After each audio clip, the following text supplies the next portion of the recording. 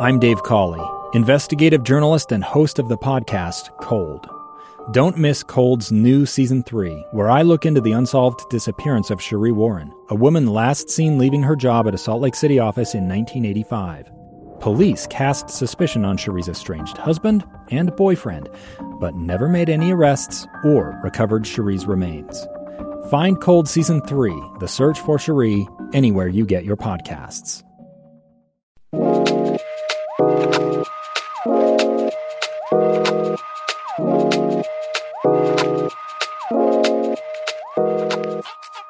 Hello, everybody, and welcome to another episode of Thurl Talk. I'm Thurl Bailey, and I hope that all of you had an enjoyable Memorial Day weekend and were able to honor those in your lives who have passed on, and in particular honor those who have given their lives in service for this country. And it's kind of a interesting day today on this episode because it is sort of a memorial, but more of a celebration. As most of you probably know, longtime and legendary head coach, Hall of Fame head coach Jerry Sloan passed away on May 22nd, just last week. So today I just wanted to really celebrate his life and his legacy. And I thought, and my producer, Josh Tilton's here with me today. And Josh, what I really wanted to do was just to come unscripted. Yeah. For a lot of our shows, I'll have notes and stuff on the people that we're talking to. And I was coached by Jerry Sloan for a lot of years and got to know him. And I knew of his legacy as a player when he first came. He was first hired by Frank Layden for the Jazz. But I just wanted to come and chat about him and some of the lessons he taught me, a little bit about his life. I mean, if you know NBA basketball, the legendary NBA basketball, you know Jerry Sloan's stats. You know what kind of a player he was. People can look that stuff up. But, Josh, I just want to talk about the man. Yeah. Did you ever get to meet him? No, I didn't. We'd see him in games, but no, I never got to meet him. Well, let me tell you, man, if you had, you would have been delighted because whatever Jerry Sloan you got at that meeting was the real Jerry Sloan. Yeah. He wasn't different for anybody. And I did a lot of interviews last week, and I said, you would get the same Jerry Sloan at a black tie dinner that you and he probably wouldn't want to be at that black tie dinner. He'd have his John Deere hat on as well. That you would get if you sat behind the bench on one of the games he coached. He may not have been as colorful as he would have been during the game, but he was the real deal. He was the real deal, man. Well, I mean, since we're kind of going unscripted here, I just want to ask a couple of questions, mostly because you're going to know things that other people aren't really going to know. I mean, what's one thing that the average NBA Utah Jazz fan probably doesn't know that happened behind the scenes? I mean, there's years of coaching that I'm sure there's a million things that can come up and that you can talk about. But I mean, now that you've kind of sat on it over the weekend, what's something that's the most impactful to you? Wow, that's a great question and a loaded question because as much time as I spent along with other guys like John Stockton, Karl Malone, everybody who came through and was coached by Jerry and was around him in that particular family. Yep. I'm not sure that there's a lot of groundbreaking stuff that most people didn't know about him. Again, he was the real deal. So you didn't get a different Jerry Sloan if he was sitting down to dinner with you and you weren't on the team than you got in the locker room. Now, I can tell you what, Jerry was business when it came to basketball. There was a switch that flipped when it was time for practice, or it was time for a game, or it was time for him to prepare us for that game. He was just totally 100% in on getting the job done. And I think a lot of that stemmed from how he grew up. And I mean, if you grow up in a place called Gobbler's Knob, Illinois, right, I think that has a toughness in it within it itself, right? I mean, Jerry was the kind of guy who you knew grew up in a difficult era where you had to work for things. You had to walk miles to get to school, right, or to get to basketball practice. His dad died at an early age when he was 4 years old. Wow. So that right there, I think, took on a lot of responsibility for him. But if I had to say one thing that the public may not have had an opportunity to know about Jerry or to see him in action in that way, was the fact that he was just such a funny individual away from basketball. Really? Yeah, he was just like one of the guys, right? He was just a good guy. He had some, what they would call now as dad jokes. I mean, he would just have this almost country way of naturally expressing himself that was really, really funny, and humorous. And it wasn't like, he just told jokes all day. It was the way in which he would tell a story. And when he did tell a story, Josh, you were enthralled because you knew you were about to learn something.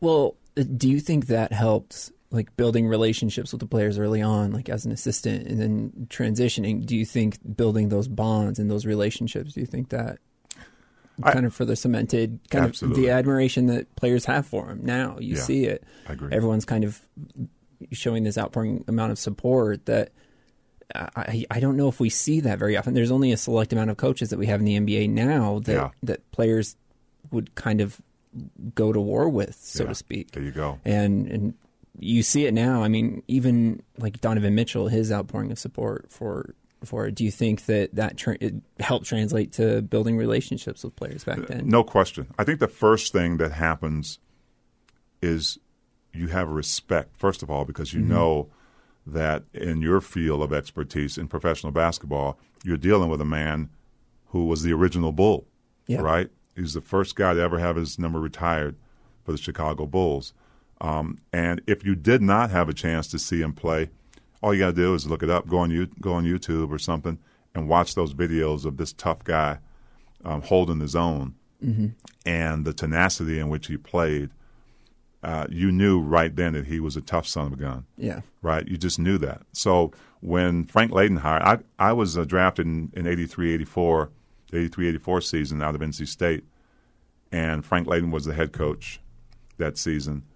And then the year after, when Frank hired Jerry to be an assistant coach, everybody knew of Jerry's legend coming to the team. Yep. And I think you also knew one of the reasons why, not just because he was knowledgeable at basketball. I mean, he had been a head coach in Chicago. That didn't work out as well as he wanted to, but didn't get a lot of wins. But now he's got an opportunity to bring some toughness to a basketball team, which is what we needed then. Yeah, that's kind of what I was going to follow up with. With the Last Dance over and seeing Michael Jordan in the 90s Bulls practices, like what were the Utah Jazz Sloan-led practices like? Yeah. Like the amount of toughness being shown, the different mindsets that you'd see through the 90s with the Jazz teams. Like, take us in there. Give us a little insight on what that was like. Well, that was a war room. It really was. And that was because of the personality. I mean, in any arena, you talk about business or whatever, your leader, the personality of your leader is going to trickle, good or bad, it's going to trickle down to the team. Right. Right. So our practices were a battle every single practice, especially in training camp, because the game's different now, right? Training camp isn't like the training camp back then. We would go 2-a-days for almost a week straight, and all those practices would be tough and going at it. And guys who weren't in shape paid for it, because Jerry always believed that you put the work in during the summer and you come into training camp in shape. Wow. And you don't spend a lot of time. So, there were several of us, including Carl and John and myself and maybe a couple other guys who came ready because we knew. Yeah. So if you were a rookie coming in there, you probably didn't know. So you're going to be throwing up right? After some practice, after what we call 17s, running the width of the court 17 times under a certain time period. But, yeah, they were tough. And here's the thing about Jerry is that we talked about Frank Layden surrounding himself with guys who knew the game. Yeah. I think even synonymous with Jerry's coaching was the fact that he had Coach Phil Johnson, with him for pretty much all those years. Yeah. And what a great asset to have. Just stability. Yes. Just the amount of stability. I mean, you look at coaches now, it could be a whirlwind of turnover. Yeah. When you look at the 90s Jazz teams and even into the late 80s, it's stability. Like it's Sloan and they were set up to succeed. That's right. Yeah. And Coach Johnson knew that because, one, he was Coach of the Year. Yep. I think he was in Sacramento at the time, or I think it was Kansas City. I can't remember. I have to look that up. But sorry, Coach. But he had multiple opportunities, Coach Johnson did, to get head coaching jobs any time through that journey. And he chose to stay with Coach Sloan and build something. Yep. I think that's the sign of just a great human being and a great friend, but also understanding what Larry and Gail had here in Utah, and something special was brewing. Yeah, the foresight to understand like the potential and doubling down and committing to that. I mean, you see it now. I think with Snyder and where we're going now, it's kind of the same situation. We're kind of rebuilding in the exact same way. What did he teach you about the game that we might not know? The way he taught, I think, was special in the fact that he wasn't trying to be this dictator, right? Mm-hmm. I mean, he had a toughness to him, and sometimes when you're that tough, it's synonymous with do what I say, right? And it wasn't that way with Jerry. It was like, first of all, you knew the credibility because of who he was and because of his coaching. Yeah. But you knew he had that knowledge, and if you were on board with it, as simple as it may have looked on paper, because you look at the offenses that the Jazz ran under Jerry Sloan, and they're very simple. Yeah. Right? If you saw his hand go up in a C, you knew that meant that Carl and John were going to initiate that pick and roll up top. Right. It was simple because it was effective. That's right. It was everything that you could ever ask from a pick and roll offense now, that it didn't have to be overly complex, because when you have Malone and you have Stockton, what else do you need? What else could you ask for? I mean, there's some spots to fill in, but you have the foundation of a great offense that's kind of, at the time, was ahead of its time, to be honest. That's right. And pretty much unstoppable, even though other teams, I mean, there weren't any secret signals that were hiding what we were going to run. Teams knew it was coming. Yeah. Right? They knew it was coming. Good luck. Because you couldn't stop it. And that happened for years and years and years. And that was the simplicity of our practices. Like, I was a sixth man. So, and even in practice, for the most part, I wasn't part of that starting team.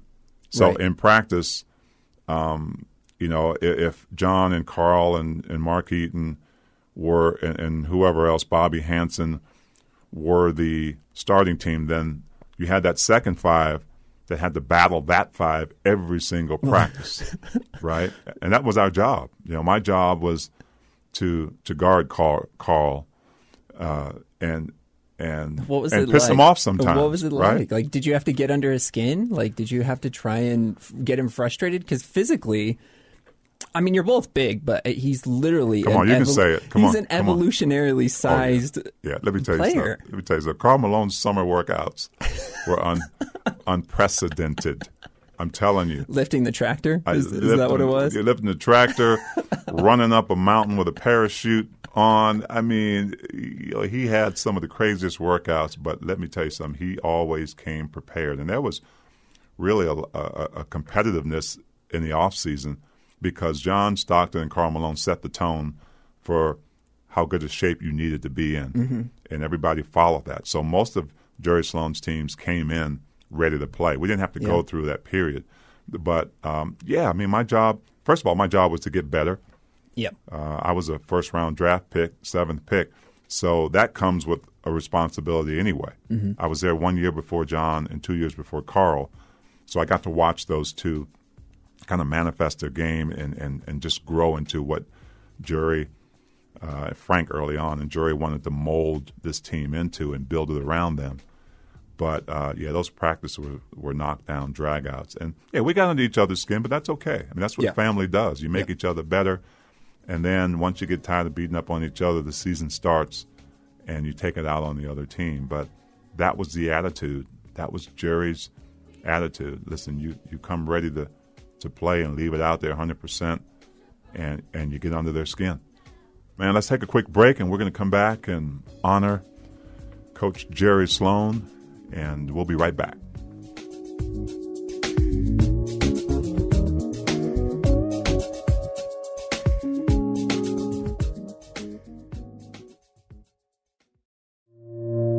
Two friends taking pictures of the rising full moon on a summer night.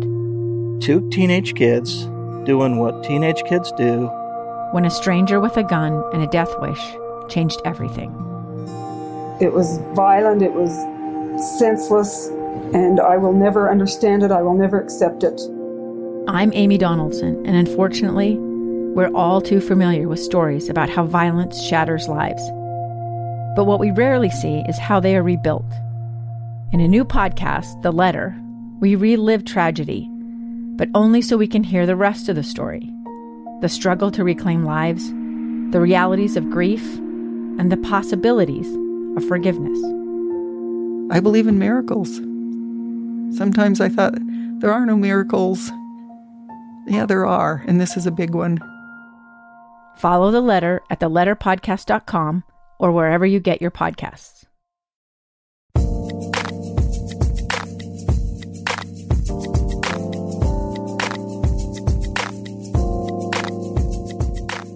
Welcome back to Thurl Talk, and today we are honoring one of the greatest men I've ever known, and obviously one of the greatest coaches that ever coached the game, and Jerry Sloan, given name Gerald Eugene Sloan, born and lived in Gobbler's Knob, Illinois.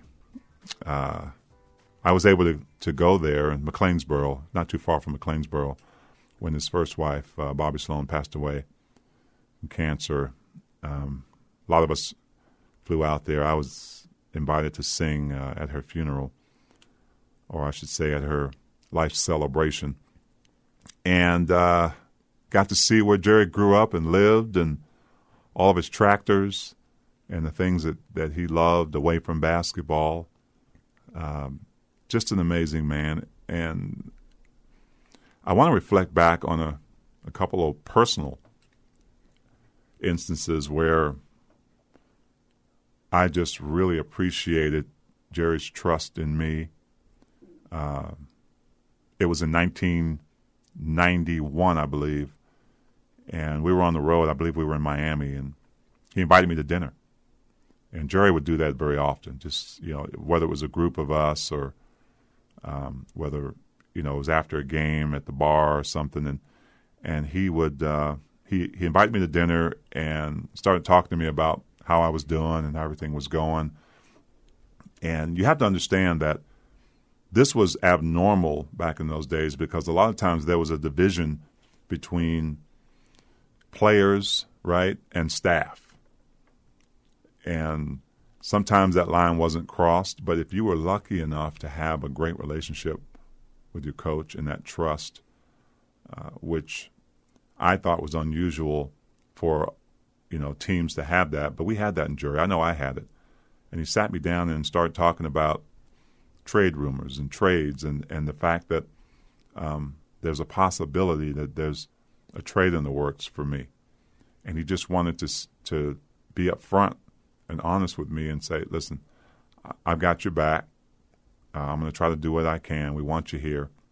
But you have to understand that a lot of times this isn't about something you're not doing as much as it is the team wanting a change and they're wanting to, because I was worth something, right, talking about a business deal, that they could get what they needed, also cash. So I learned about the business of basketball that night, because I think part of the naivety of players is not understanding that a trade can happen.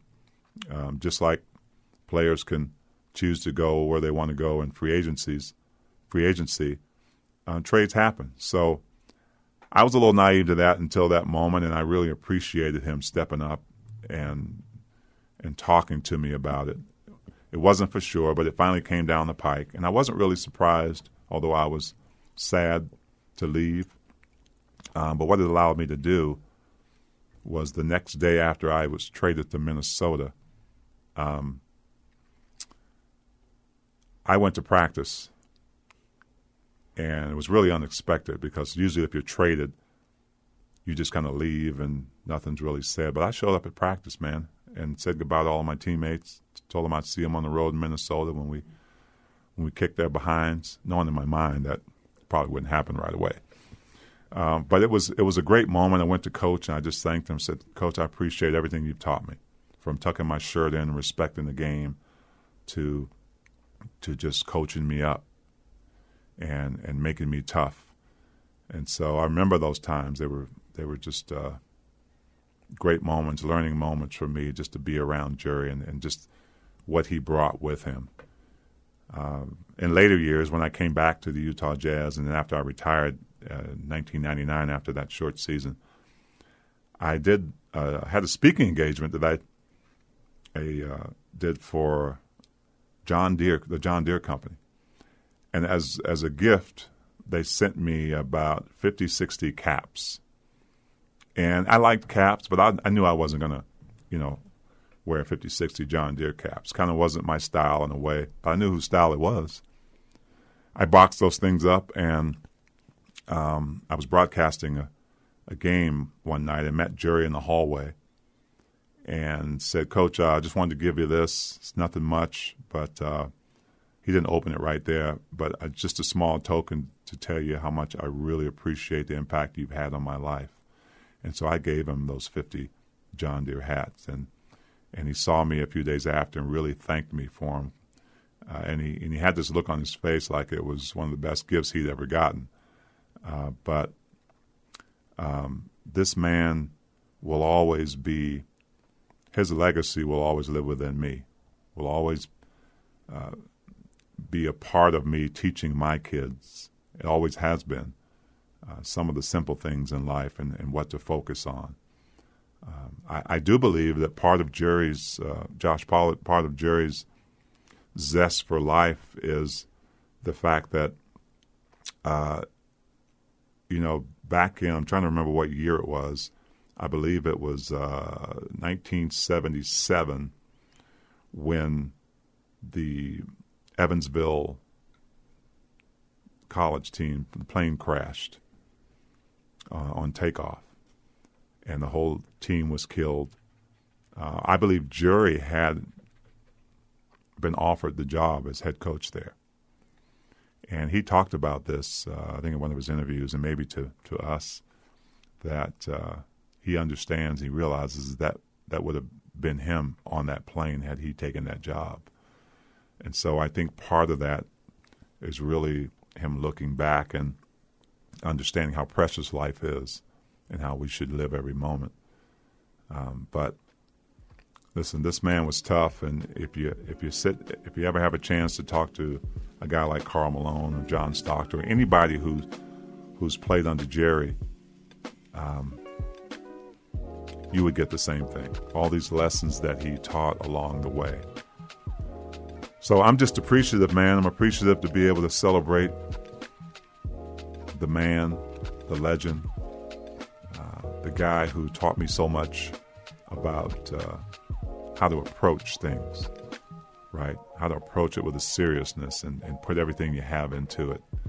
And so wanted to dedicate today's episode to Jerry. Jerry, rest easy. I know you're coaching them up there in heaven. And I know they're going to listen to you too, man. So this has been a great episode of Thurl Talk. I appreciate you joining me and celebrating the life of Coach Jerry Sloan. Thank you for being with us today, and we'll be back to talk next week on Thurl Talk.